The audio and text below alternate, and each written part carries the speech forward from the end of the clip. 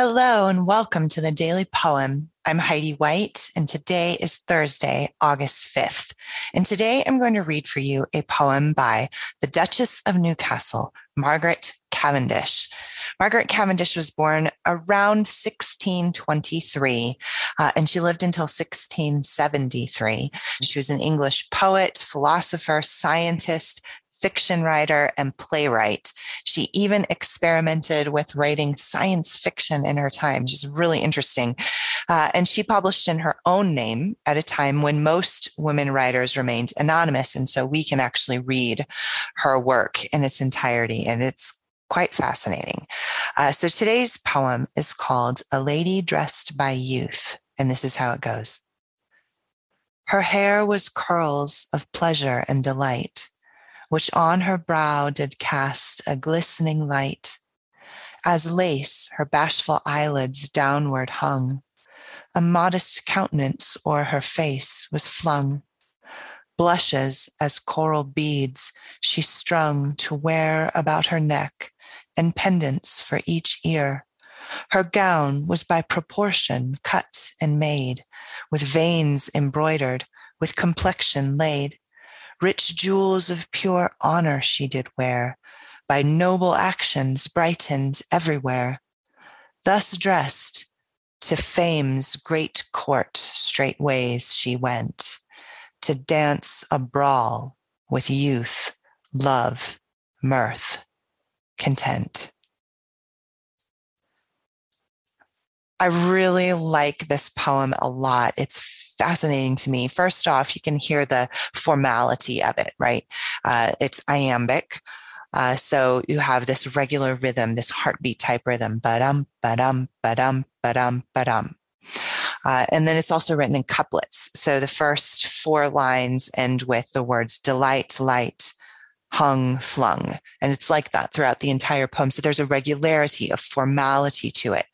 And that was really common for her era. And it fits with this poem, particularly with the content of this poem, this idea of this great and beautiful young lady.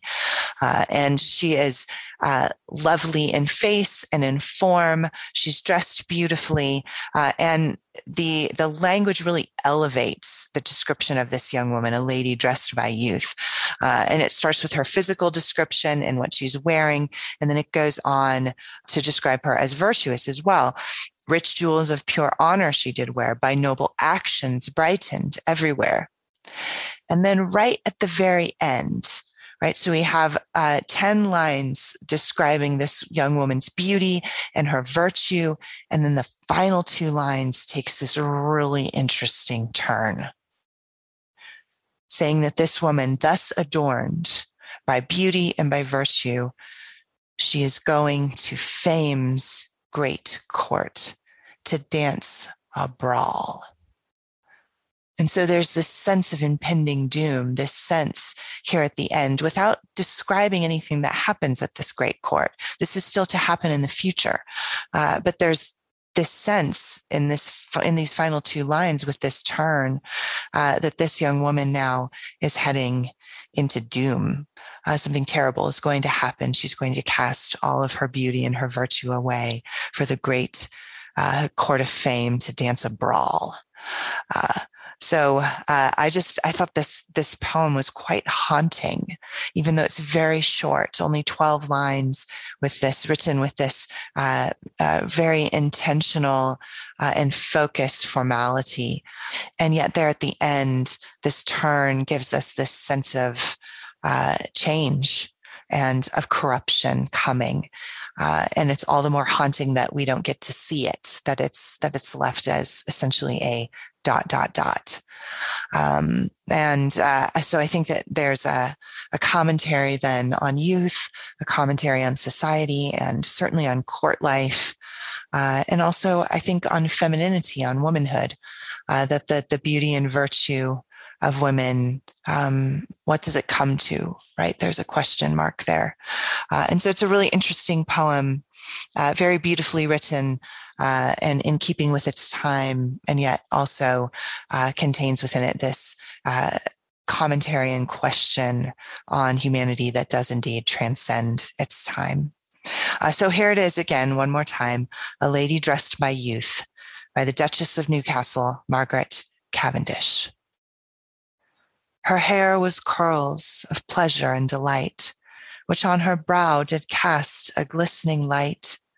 As lace her bashful eyelids downward hung, a modest countenance o'er her face was flung.